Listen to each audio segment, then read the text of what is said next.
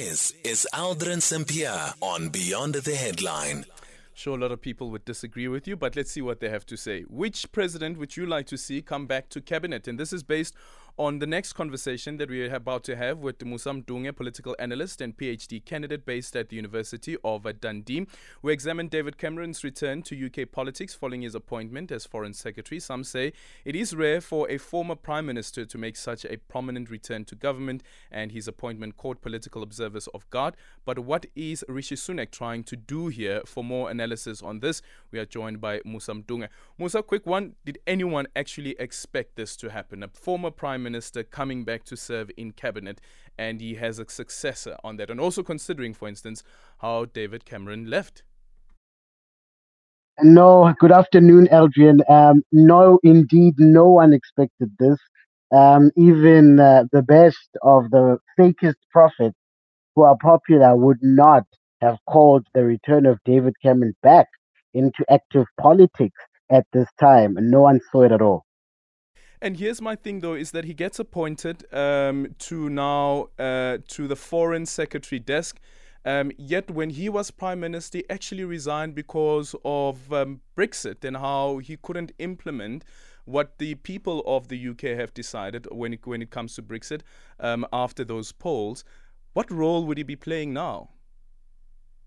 Well, indeed, David Cameron we must remember is associated with the period of compassionate conservatism, and he was very crucial in remaking and rebranding of the Conservative Party when he came into power as its leader in 2005, during a period when Tony Blair had won his third election, and it seemed like the Conservative Party had no answer towards Blair's popularity. And so, what we see Rishi Sunak trying to do here is certainly, go back and try and rekindle old magic and see if with David Cameron and his support, he is able to rebrand the Conservative Party, especially following the failure of the King's Address in really, painting a picture of what is this big issue that Rishi Sunak is going to resolve in terms of his next year or in his time in office, where we know he's moving towards that 2024 election, and we see where the polls are moving, certainly not in the direction that Rishi Sunak would like. And again, going back to this point around the Brexit, because David Cameron was campaigning for people to remain, and of course, he was outvoted. But now, as he comes back, is there an indication at all that there's a possibility of a renegotiation with the European Union, and possibly that we see another referendum? No, not at all. Not at all. Remember that Rishi Sunak is a Brexiter as well. Mm-hmm. And Rishi Sunak was part of that core team with, Boris Johnson, who are really promoting and pushing for Brexit. But not only that, he was critical to Boris Johnson's administration.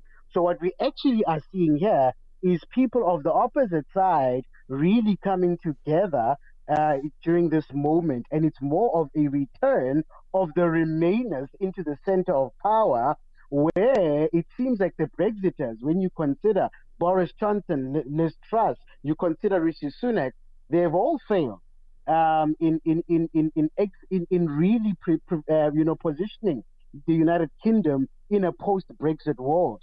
So interesting that the man who failed to save the country from Brexit has been called to be its number one diplomat and reposition the UK post a Brexit world. What does it mean to be a great power in a time where it no longer has access to Brussels in the manner that it used to? Yeah, and also considering the geopolitics that's currently playing out as well. Of course, the former Prime Minister comes with a lot of contact, comes with a lot of context as well, but comes with a lot of access to certain people. Would that play in the favor of the UK and also repositioning the UK?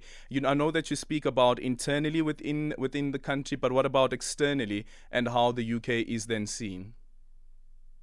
Well, certainly, I mean, externally, because of the role he has played, remember that in terms of foreign policy, he does have a record. And this is where this move becomes so surprising, because when we think of areas such as Libya, where he was, he was number one and at the top of really pushing for, a NATO involvement in that country's internal conflict and the removal of Muammar Gaddafi. And we've seen the consequences of post-war repair that did not happen, mimicking what we have seen in Iraq or even in Afghanistan, where we've seen a return of the Taliban regime.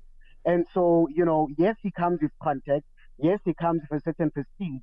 But I would argue that these were not needed for Rishi Sunak. He had in James Cleverly, whom he moved to Home Secretary, a person who was quite capable to build a strong UK message and around and strategy around certain issues. If you think of what is happening in Israel or what is happening in Ukraine, and so he didn't need it for that. But where it was effective was in shutting down the noise that was coming from among his backbenchers and among that grouping that supported Boris Johnson, who supported Suella Braverman. And Suella Braverman's removal has now been shut down with this appointment. So from that strategic perspective, this was a win for Rishi Sunak. Thank you so much for your time. Musa Mdunge, the political analyst and PhD candidate based at the University of Dundee.